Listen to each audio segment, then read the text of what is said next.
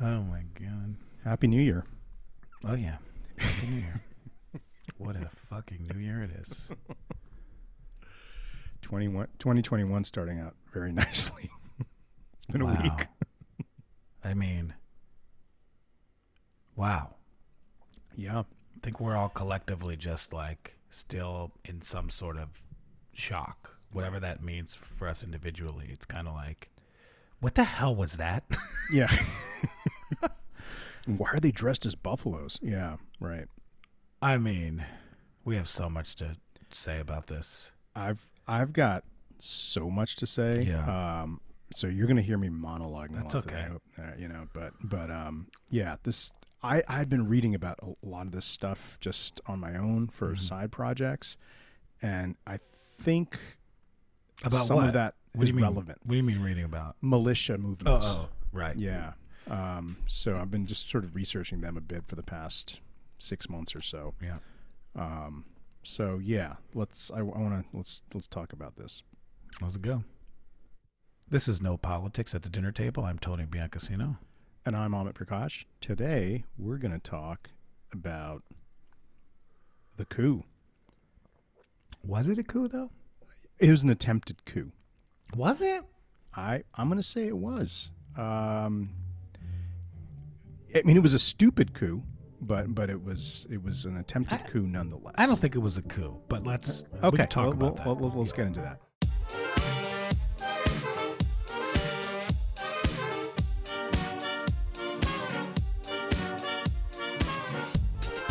All right, so I'm going to call it a coup or an attempted coup. It's a failed coup nonetheless. So far, it seems like it's utterly failed. I know there's a lot of talk about whether this is the death throes, last gasp of something, the Trump movement, or is this the birth of something new? Right. And it's going to be a sort of new norm in contentious politics to come. Who knows? I'm not going to try to sort of future cast that. But I want to talk about where this, everybody watched this, and I think everybody's just kind of baffled. You saw this going on, and you were kind of shocked, and you were really confused. Really, I mean, that's one of the things. Is like it's like this weird conglomeration of people. So what I wanted to talk about today is the right and the extreme right more broadly. And just like the left, the broader left often comes under attack for being sort of too big tent a party, that there's so many different issues and interest groups that therefore they're hard to sort of organize and unify. The right is also an amalgam of interest groups, associations, activists, and the extreme right as well. And so what I want to talk about today is I'll call it sort of two approaches: the hard edge approach of the extreme right and the soft edge. And so let's start with the hard edge. Okay. And we've seen versions of this. Obviously, yesterday in D.C. with this attempted coup, that was a hard edge version. They literally stormed the Capitol building, right? So that's obviously a hard edge approach. But we've seen it before. We've seen it at Trump rallies. We saw it at Charlottesville. We've seen it with the BLM counter-protesters, the Proud Boys movement, all of that. That's the sort of hard edge. So the first thing I think we can ask is like, who are these people? Mm-hmm. Where do they come from? Because suddenly they're on your TV and they're destroying the Capitol building, right? I don't know if you noticed this, but they have this weird iconography that they come with, all these weird flags and, different symbols. Did you notice that at all? Yeah, but I mean, I thought most of them were, you saw a couple like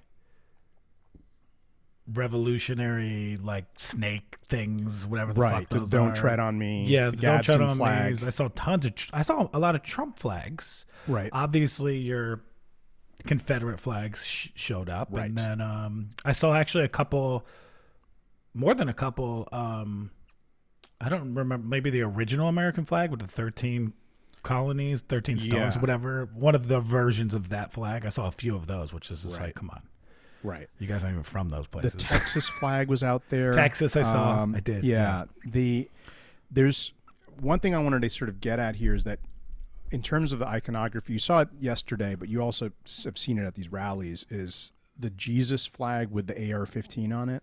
I haven't seen that one. Okay, so that's a sort of common one now, which It makes on sense. on the face of it, people will be like, "Oh, come on," like how is that possible? How are they connecting Christianity with machine guns?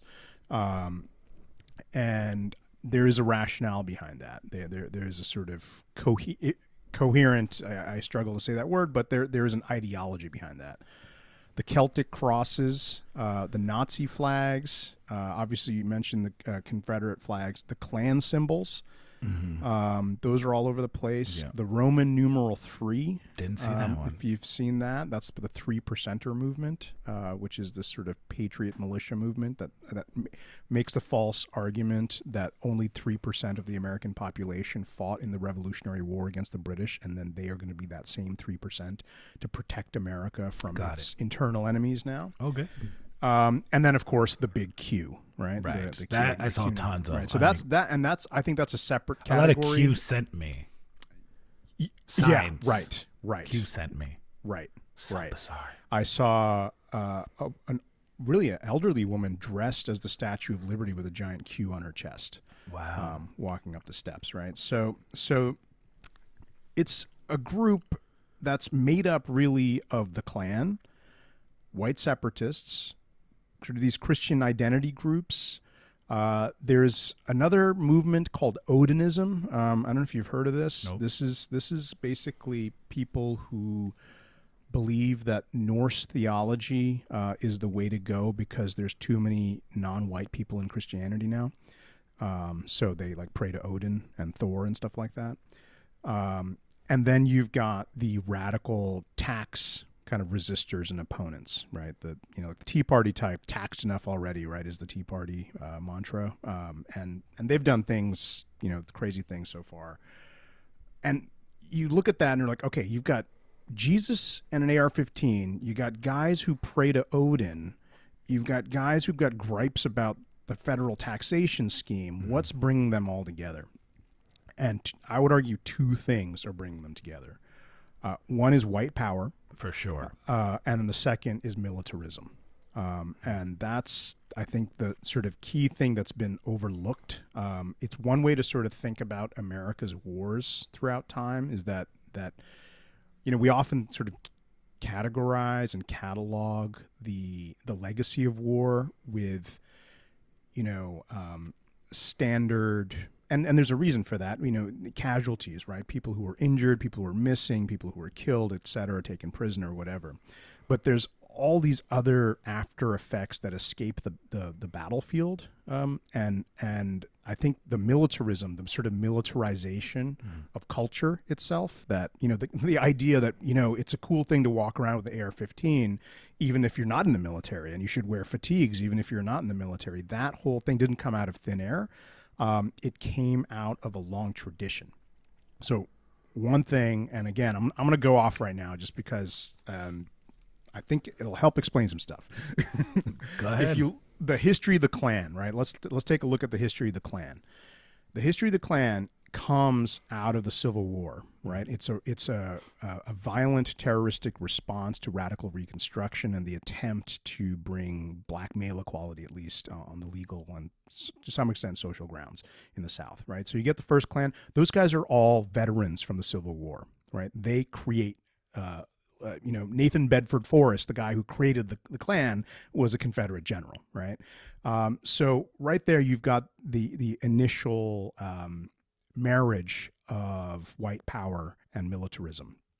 The second Klan, that is the height of the Klan, really. They get 4 million members in 1920, and that's when the U.S. population was only 106 million. So about 4% of the population were active Klan members. That doesn't even count the sympathizers.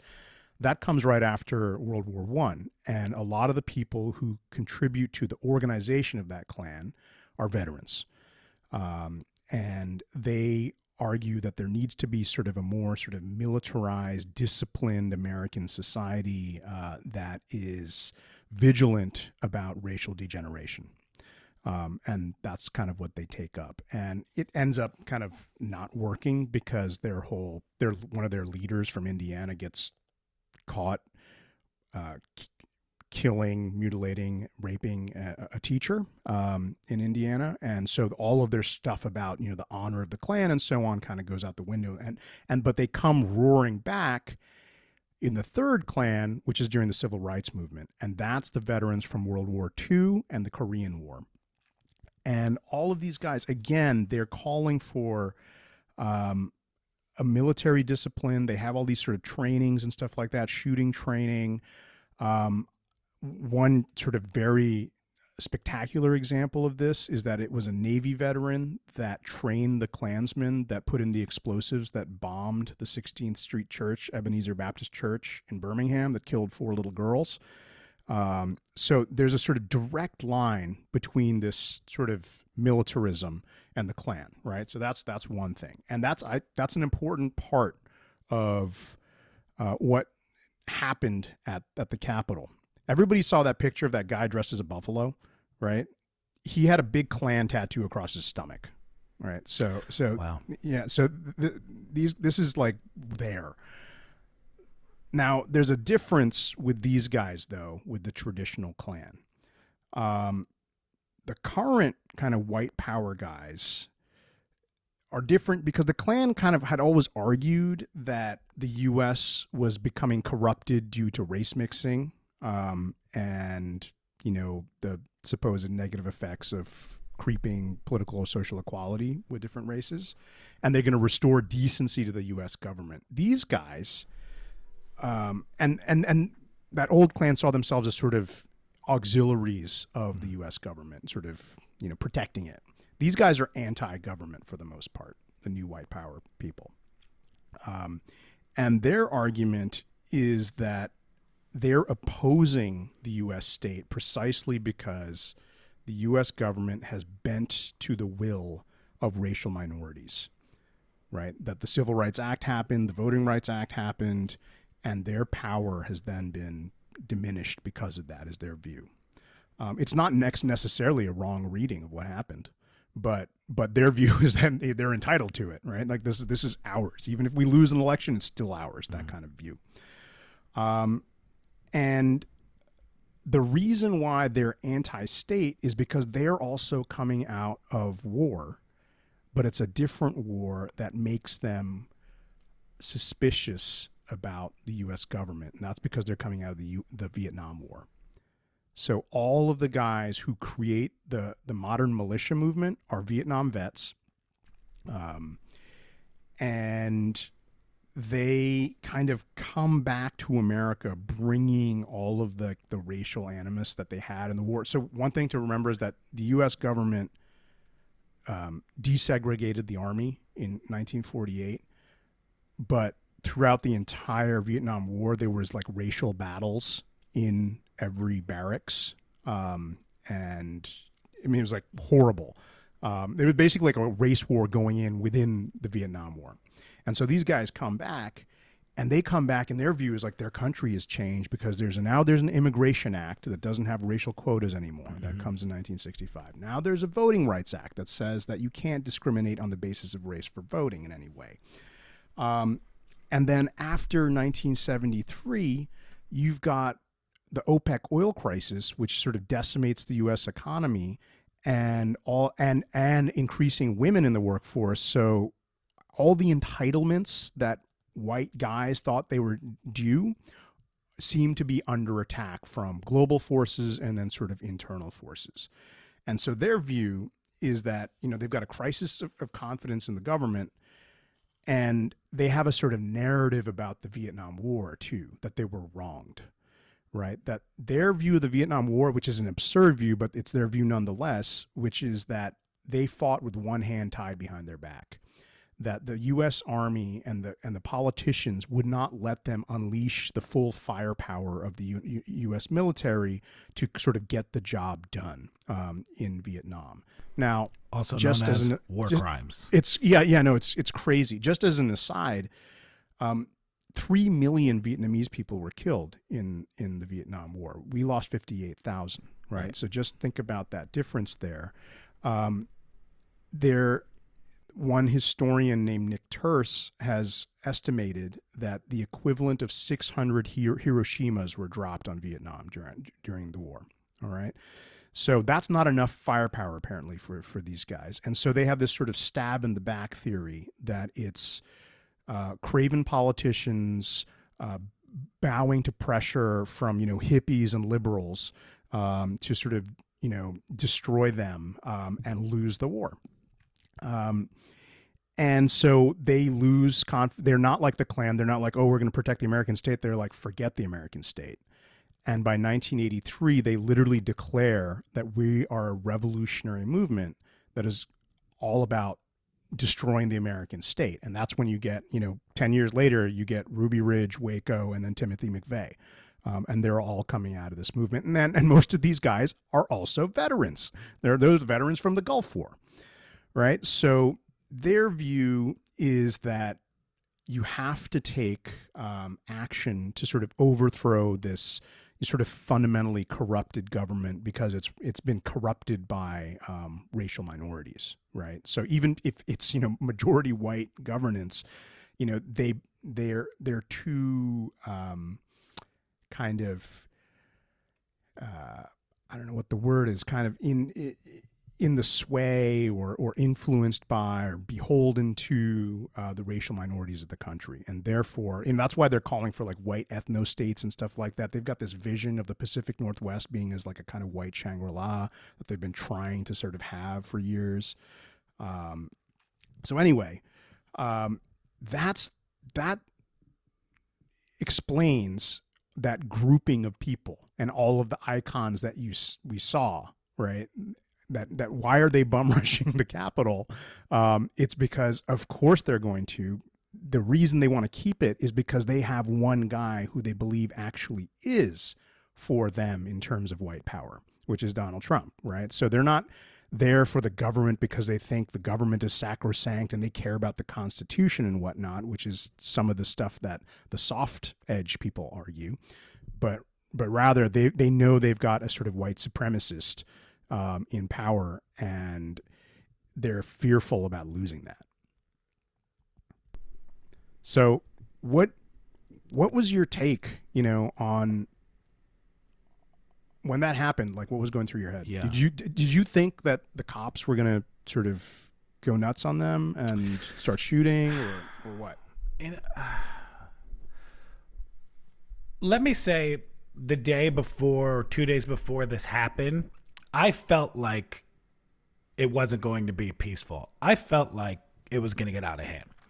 I did originally think counter protesters would show up, and I thought people were going to die. I didn't know what it would turn into, but I never thought Trump's calling for a rally, these barbarians show up and they yell and then they go home. That was never part of what I thought was going to go on. Mm-hmm. And then I started watching it, and it seemed like what it would be at first, just a bunch of, vile humans, the worst people you can ever see, in every aspect of the word, physically, mentally. These are not model Americans. These are the cruds of the earth, the walking hypocrites who suck from the system and then want to kill the system. When they started kind of pushing to the Capitol, I remember thinking, okay, the Army's going to, so there's people in that building that are going to come out and handle this, right? Like, for that size crowd, what was it, 2,000 people maybe? I think the actual crowd that attacked was around that, but the full crowd was in the maybe 10,000. Right. So the crowd that attacked, I'm thinking, 50 special op, Secret Service guys take that crowd out easy. We have pretty good weapons. And when they started scaling the wall, and that's when I kind of realized, oh my God, they're going in. I thought they were going to get on that floor and hold hostages. Like I didn't quite know what was going on. But then as you did you see there was a guy who there's a photo of him that he had weapons and then he had on him about 50 zip ties. Zip ties. Yeah. Right. Sure.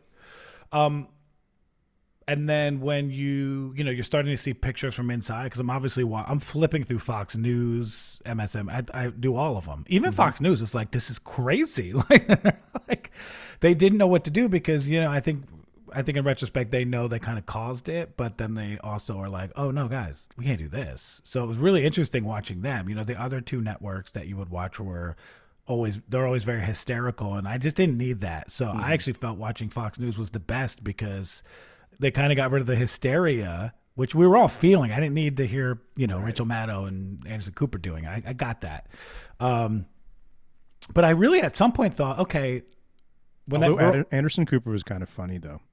A little bit. Did you see him? Anytime they would focus on somebody, be like, look at that idiot. I know. It was just like. Yeah. No, they were all, we would do about 5-10 minutes on each one. But when nothing was happening, that's when I started to go, oh, right. Cops. Trump's not calling the National Guard. He would have had to, because, D.C. is not a state. There's no governor. So that's up to Trump. And then then the pictures started coming, I'm also on Instagram the whole time. And, there's great journalists out there putting it out immediately. And you're seeing the cops taking selfies. And that's when I was like, oh shit. They're letting this happen. They are actually excited about this because the most police unions were for Trump. Yeah, the big ones, for sure. NYPD. There's also this movement that started in 2009 called the Oath Keepers, which is also like a kind of a militia movement. It's demobilized soldiers, military police, and police who have a secret society, and they number maybe 40,000 apparently. Yeah. Many of them are active in the police, of course, who basically say that if, in their view, if they see the Constitution being abridged in any way, they're going to use violence, force, whatever, to make sure that things are righted. And so, the police sympathy. I thought. Yesterday was such an exposure of how racist the police are. Oh my God. It was just laid bare. We all know laid bare. If there were turbans on the heads of those people. Just turbans. Right. They would have machine gunned those people. Sikhs. They would have been toast. If they were black, if they were Latino, if they were Native American, if those were Native Americans actually coming back to take their land, we would have slaughtered them. We all know this. This is not, I think racist people know this. We all know it. But to your point about the Ku Klux Klan, it's interesting that most of the chapters of it were born out of ex-military guys. I think what's going on now is police. It's not as many ex-military, it's more police. These police officers, they're the ones in every single Black Lives Matter protest, standing. What was the Native American pipeline in South Dakota? Remember the South Dakota? Yeah. Standing Rock. Standing Rock. These are police officers who are harassing and abusing people of color. Most people that are ex-military that I know, we know a lot of them. Yeah, they think these people are a joke. Yeah. So let me just parenthetically say, as the argument that I'm trying to put out here is not that veterans per se are the sort of progenitors of the Ku Klux Klan. It just so happens that the history of warfare in the United States and outside wars come back to roost in these ways. And it's because these racist veterans have the expertise of the military that they're helping to create these militia movements and bombing churches and stuff like that. The only police officer you saw running for his life yesterday was a black man. Do you see that video? I did, up the steps, Up the steps. Terrifying. That was the scariest video That was me. very scary. Like, you could tell that guy was afraid for his life. Of course, as he should have been. As he should have been. Yeah. And I just can't, I don't know what's going on. There's no, maybe 70 arrests they're saying.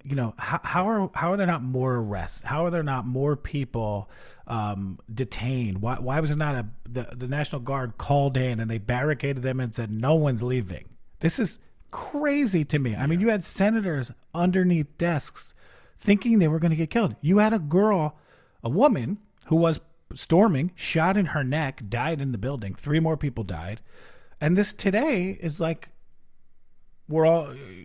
it's just like we're moving on with life. No. This is crazy. The capital of the United States was overtaken by morons. These are not people. Why I was saying it's not a coup.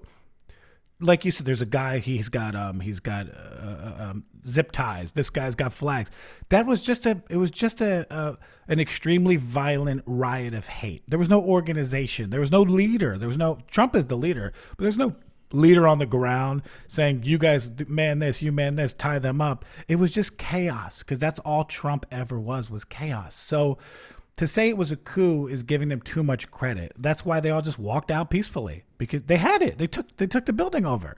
A coup is like, we're not leaving. Yeah, this is not the Bolsheviks, right? But this is just it's got the fingerprints of sure this white power movement, because one of the different things versus the Klan, which has their grand dragons and grand wizards and whatnot. Oh my God. Is that this white power movement of militias and so on is supposed to be leaderless, and the idea is that because it's leaderless, it can't be decapitated. That's true. And they have this sort of cellular organization, so not everybody even knows each other who's in it. I know, but I'm just saying there weren't even 5 people with a plan. They were taking selfies with their feet up on the desk. The plan was chaos. The plan was let's keep pushing, and then you could say they were all like, okay, I think we're gonna get in. And the cops open up the thing. I was like, all right, let's storm it. Let's go in. I didn't see one video of someone that was giving orders. 0. It was just chaos. And the people next to each other, like you said, didn't know each other. It was just, we know why we're here, except we don't really know why we're here. Right. But that's often how like these kind of like spectacular mob things happen. Like the storming of the Bastille, French Revolutions. Nobody's like organizing that, or like, that's a symbol of what we don't like. Let's go attack. But Amit, they just walked out at the end. The cops were like, okay, guys. Well, that's because they let them, right? They were holding their hands on the way out of the steps, for God's sake, right? I just saw that video of a woman being helped down by a cop. You compare that with that old man in Buffalo who got his head bashed in, pushed just because he was walking down the street.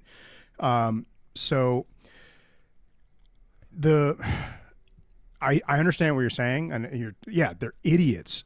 However, what's different now is that they've got this sort of online organizational thing where it's basically like an idiot violent flash mob can be created at almost any moment. Yeah.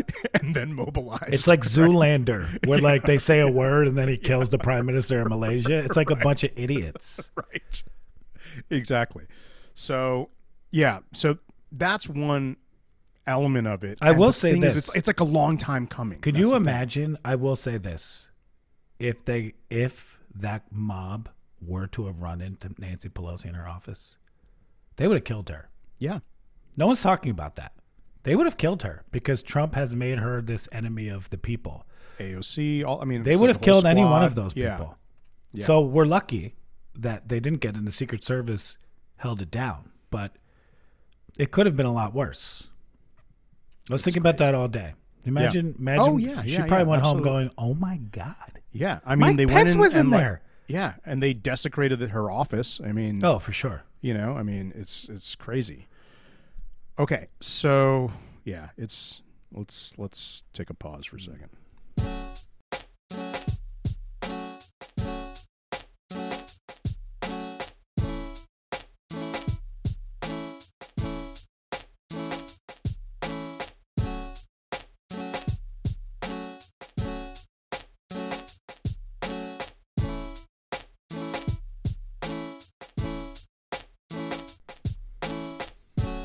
I will say this: Joe Biden, you're literally walking into the bottom of the barrel. You got to do something. I mean, you're being handed the Capitol being taken over, cops letting terrorists in. If this doesn't give you the keys to extreme progressive action, then you're part of the problem. Well, I don't think there's going to be any progressive action on his part. That he doesn't want it. That's not what he's about. You know, that's the thing. And the thing is, now he's been elected. He doesn't. He knows he only has one term. We're gonna see. I don't think politically You don't think this is. I don't think politically this is going to have anything to do with policy wise in terms of like social policy or economic policy. I think it's going to maybe do something with regard to security policy, because that's what the American government knows, right? That and now even GOP senators, even though they've been stoking this the whole time, we're finally scared for a moment of what they've unleashed. Yeah, right. So they're all walking it back now. Yeah, all of a sudden, they can't believe.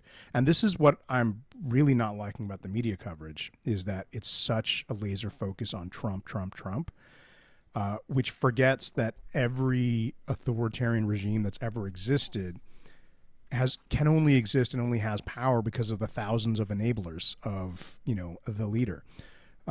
Trump alone is nothing. It's Trump with all the help is something. 100%. And Mitch McConnell, all these people who, and this is where I want to talk about like the soft edge version of this, right? So we talked about this hard edge version of white power, and there's a soft edge version to it also. And that's, I think it's embodied by two people, and they're connected because he clerked for him. It's Senator Josh Hawley from Missouri and Chief Justice John Roberts, and Hawley clerked for him. So, both, I know Hawley is a member of the Federalist Society, which is the conservative lawyers that got together in the early 80s. Interestingly enough, I think that was 82, and in 83, the White Power movement declared war on the government. And so it's this weird sort of connection there. But anyway, so it's these lawyers who got together in the University of Chicago and Yale and basically argued that the Warren Court and the sort of federal courts and law schools ever since were dominated by liberalism. And their whole aim is to change the sort of makeup, the institutional orientations, and the ideology of the government and the courts. Mm-hmm. And Hawley is like their poster boy, right? So, and their whole argument, and this is where Scalia is coming from as well, originalism, textualism. I'm just going to read the Constitution, the words, and look up literally the definitions, and that's all it can mean. And, because all I care about is sort of this strict constitutional interpretation. And their whole BS argument is that it's non-ideological, right? Even though they create a whole organization that is expressly ideological and saying we're conservatives, they say that our way of interpreting the law is non-ideological. John Roberts, when he was getting under congressional scrutiny, famously said, I don't have a judicial philosophy. I just call balls and strikes, right? I'm completely neutral. There's nothing that's sort of governing my interpretive framework. I'm just looking at the Constitution and calling balls and strikes. And there's one of the things that is a sort of principle, or two things really, of this movement. And it's really about the anger that they have about the Voting Rights Act, about Brown v. Board of Ed, about the Immigration Act of 1965 that gets rid of racial quotas. All of these things that they see as attacks on the traditional white power establishment, which is what it was, they saw as activism, even though those are congressional legislative acts which have the popular will, right? It's not doing it from the bench, really. Maybe Brown v. Board of Ed a little bit. But the other ones are congressional, acts that have to wend their way through Congress, and they're voted on, right? But their whole argument is that, look, judges aren't legislators, they're judges, so they're not going to be judicial activists. And the other major thing that was code for their racism was that we're for states' rights, right? And states' rights for the longest time was code for being pro-slavery or pro-segregation, right? That, let the state do what they want to do because it's their sovereignty. So just, if I think most people know his name by now, but Hawley is the guy who created the legal case to challenge the Trump defeat in Pennsylvania, and that's what they voted on the other day,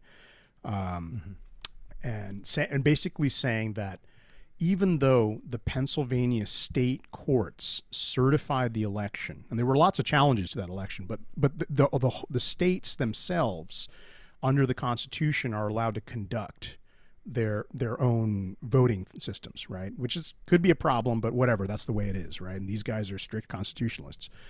And basically, Hawley was saying that even though it went through the state courts and it was certified by the state got it wrong. So the federal government should step in and overturn state rights in this instance, right? It's the same thing. And where does he get that from?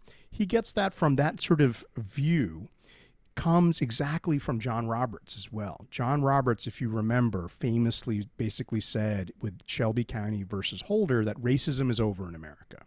And therefore the Voting Rights Act needs to be gutted, even though 3 or 4 years before that case went, Congress had renewed it in 2006. So the Senate voted 98-0 to renew it. There was 15,000 pages of congressional testimony, witnesses, official reports on racism in elections, which found out in the past 25 years up to that case, there was racial discriminatory attempts to suppress the vote on a weekly basis for 25 years, right? And it's John Roberts' judicial activism that says, look, I know that Congress voted 98-0 to pass this law again, but I think racism's over in America, and therefore I'm going to write, and it's gone, right? So now there's no pretending. You get all this goddamn voter suppression. RBG famously wrote in her dissent that, what did she say? She had a great line. It was, this is like being caught in a rainstorm and throwing away your umbrella because you said you're not getting wet, right? It's like, it's exactly the Voting Rights Act that is protecting, so they're getting rid of all this, right? So this is the soft edge of this white power movement. They use this neutral language, and John Roberts and Hawley, they also sound kind of like reasonable, right? Kind of like John Yoo, if you remember that guy who wrote the torture memos and all that kind of stuff. He's like, oh, perfectly reasonable to like redefine torture as organ damage, or organ failure or pain on the tantamount to death. So that's the other approach. Those approaches together, the hard and the soft, remade our politics, right? And that's how you've got Trump, and you've got a country club Republican like Mitch McConnell who's going to back Trump until like 2 hours ago, right? Until the Capitol is overrun. Yeah, and then suddenly he's quaking. He's like, "Oh man, this is scary." But they'll let him have it. The media will let him have it. They'll all praise him. This is the problem. I'm watching. I can't get away from the news today. I just want to see the fallout and just all these idiots. And I'm flipping around this morning. Morning Joe, MSNBC, the liberal cable news. Colin Powell talking about how ridiculous this is. Crime. Back when we were blah, blah, blah. And then talking about how Dick Cheney warned us about Trump. Oh, my God. And I just am going to myself, oh, my God, it's outrage mixed with more of the same. And like you're having these war criminals on who are responsible for millions of people's deaths, privacy issues, gerrymandering. They are literally they're one of the major ingredients in the recipe for Trump. And we have them on talking about how they warned us. Get the fuck out of here. I was so pissed. I was furious. Like, we're listening to this guy? The guy that lied about WMDs? That guy who lied to the UN Security Council to go to war? 5,000 Americans dead? 4 died yesterday. Why are you on here? So yeah, I mean it's a bigger problem, and it's way too big for someone like me to solve. It's going to take major reform, and it's going to take progressives that are willing to dedicate their lives to this. But it's Trump pried on all of this. The media, he's right. The government, he's right. The Chinese, the whatever he says, there's an amount of truth in all of it that he's right, but is taken to a level of conspiracy that causes panic and delusions and psychoses in some people. Some of those people looked like zombies yesterday. Like I'm watching people being interviewed, and they're actually thinking they're there. Not everybody is, and let me just preface this with, I can't stand anybody that was there. But brainwashing and cults, this is a real thing, and this is a cult now. The same way all of you people listening right now think people in Scientology are crazy, or the people from Heaven's Gate, or Road to Jonestown, and I'll throw it out there, the Catholic Church, all this shit. Okay, I'll say it because I don't care. You're all in cults too. So these people, their cult just happens to be extremely destructive right now. It doesn't actually fit with the way you want to live your life. But a lot of those people there really believe this election was rigged, and there's this conglomerate or whatever you want to call it out there to get rid of Trump, who's there to save the people. That's a real thing. They're crazy and wrong, but the media has pushed this. When you get people like Colin Powell, and you're reading statements from George Bush and Bill Clinton. To what? What is the point of that? To prove that other presidents think this is bad? These are rapist presidents and murdering presidents. Why are we hearing from them? So I'm just like, there's a sense of like, of course we deserve this, and I don't think this is the last time something like this is going to happen. I think this is going to motivate a lot of people because that looked pretty freaking easy, dude. That looked pretty easy. Yeah, I mean, which is also shocking because, we lived in D.C. for years, and if you throw a stone over the fence at the White House, they'll hunt you down. The White House, and also, I was in D.C. bringing like a student group there not too long ago, just a couple of years ago, and we wandered a little too close to the Capitol. They're out there, and all of a sudden 3 guards are out, and they go, politely, but excuse me, sir, what are you doing here? And I'm with a bunch of students, I'm with a bunch of kids. The idea that you can literally, it looked like, I don't know, looked like Penn State after a football game or something. Yeah. It was just like, we were Totally. just going to like, I'm surprised they weren't overturning cars and burning stuff. there. Yeah, exactly. It's like, what? I was happy to see no Eagles jerseys. I will say I was terrified little worried. for that. Yeah. I was a little worried, but I didn't see any. I can imagine. These are people that drove from Alabama, from Kentucky, from Texas. I mean, they drove because that's how powerful. I heard was Colorado, which is insane. Colorado. That's how powerful this is. So when you see the cops who are clearly, not all cops, but clearly a fucking lot of them, because the cops in D.C., that's not a small force. Mm-hmm. When the cops literally open up the dividers so they can go, what is the message that's sending to anyone else out there that was home, that liked what happened?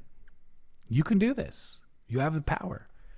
You can overthrow the government. You can capture senators. You can actually go in there physically and make a difference. It's disgusting. I'm just like, I was waiting for images of people in cuffs laying on the ground. That's all I wanted to see is the buffalo hat guy in cuffs, and the guy that had Nancy Pelosi's letter in her. I just wanted to see the main characters in cuffs. Would have felt good for everybody, and hopefully we will see that in the future. But man, this was a complete embarrassment. I actually woke up embarrassed. Like when I'm reading the New York Times app, and it's like quotes from leaders around the world, Spain, India, Germany, and they're like basically talking about us. Yeah. Like we're some unstable country that's about to be overthrown, and like they're not wrong. There was a great one from Venezuela. I saw it. Yeah. Oh my God. Like, yeah. And it's, we just got hacked by the Russians, a cyber attack. The Chinese are making deals left and right. All this foreign policy that we're supposed to be so tough on. And the fight against at least the fight against the coronavirus is going really well. Yeah. How many more people got it yesterday? It's been a 9/11 every night for the past month. It's really crazy. And I think, me and you talk about this a lot, but this idea, like, who's a patriot in this country? Like, who's a patriot? Am I a patriot? I don't know. What did I have a choice? You know what I mean? Like, what does that even mean anymore? I'm not sure what that means anymore. I do know some people. We know some people that have like gone off, and fought. People that have dedicated their life to change and policy and nonprofits and people that are doing good work. But the idea that patriotism is this tough guy thing, that's the problem. Like, you're a patriot if you just think you're better than everybody else. If you think the United States is the best country in the world, even though you've never left your shithole town, that's what and I'm sure it's all calculated, but that's what patriotism is. It's a cult. This is all we're indoctrinated into this American cult where we just think we're better than everywhere else. Luckily enough for us, I've been to Copenhagen, dude. Now their winters suck. They're living better than us. I promise you. I went there with my two best friends, and Mahoney, who doesn't like going anywhere, was like, "Why are we leaving? Why are we leaving this place?" That's often how I feel when I go to New Orleans, actually. New Orleans is not part of this country. We're Caribbean. Okay, I mean that it's a different place here. Although they got their problems here, but that's what you're seeing is these people like, what does that mean? What, you're a patriot because what? Because what? Because you like guns? Because you like your guns? Your Second Amendment? Because you got to be tough on immigrants coming into the country? Huh? Yeah. We don't want the Mexicans coming. You're a patriot? Please, go join the military. Jump out of a fucking Black Hawk. Right. Go tackle some terrorists in the mountains of Afghanistan. Then come talk to me. Like, you're a loser. These people are losers. They're scum of the earth. Losers. There was a movie, I think it was a Spielberg movie. I'm forgetting the title right now, but it came out in the Saving Private Ryan. Great movie. Earn this. Remember that? Earn this. Yeah. But do you know I had a seizure during that movie? I think a lot of people did. The blinking lights sequence. The blinking lights got me. Yeah. I was there with my grandfather who fought in World War II. Right. And then I got dragged out of the place. Right. That was the closest I could get to war. I couldn't even watch a war movie and not have to get carried out by people I was with. That's about how useful I would be in a major situation. Hilarious. But in this movie, so I'll find out what it is, but there's this scene between Matt Damon, and it's about the origins of the CIA, basically, right? And it's Matt Damon, who's like a CIA guy who's coming from like Harvard or Yale or something like that. Some like, waspy, up and coming, I got that when you said Matt Damon. Yeah, right. Yeah, right. You could have stopped there. and then he's talking to Al Pacino. And Al Pacino's playing a mob boss, and it's basically the CIA is like sort of negotiating with the mob about like turf and stuff like that, and informants and things like that. And no, sorry, it's not Pacino, it's Joe Pesci. I was gonna say, dude, because yeah, it wasn't Pacino, it was Pesci. And Pesci says, like we Italians, we have our family, we have our church and stuff like that, like. That's what we're kind of, we do dirty stuff, but that's what it's all about. What about you guys? Like, what are you for? And Matt Damon says it's a great line because I think it encapsulates all this patriotism stuff. He's like, what we have is the United States of America. Right. All of you guys are just visiting. Right. And that's the idea is that this is, the white Protestant country that's being sort of held, and we'll give a little, we'll maybe get rid of racial quotas here and there and stuff like that, but fundamentally it's at its core is a white ethno state, right? And that's what these guys are basically saying, that look, we understand that, and we are the ones who are going to sort of make sure that that does not deviate. That idea, by the way, is not new. That goes way back, and probably the most prominent 20th century proponent of that idea was Teddy Roosevelt, Right. who argued that America, like England, like South Africa, he said, Canada and Australia, were what he called, quote, white men's countries. And they were all would be white men's countries. Teddy said that? Oh, yeah, yeah. I like Teddy. Damn. Teddy was an arch racist, yeah. He was? Seriously? Damn it. Yeah. And by the way, Josh Hawley wrote a book on Teddy Roosevelt, which is interesting. That'll be next on my list. Yeah. Damn it. So that view, it's been around for a long time, and now they just have to suppress it by saying that racism's over in the Supreme Court. That's the way to sort of get around. Is like, oh, we're not going to really talk about it, the problems, because we'll just say it's over. We'll declare it over. I mean, they would have been better off storming the chambers of the Supreme Court. Those are the idiots in there.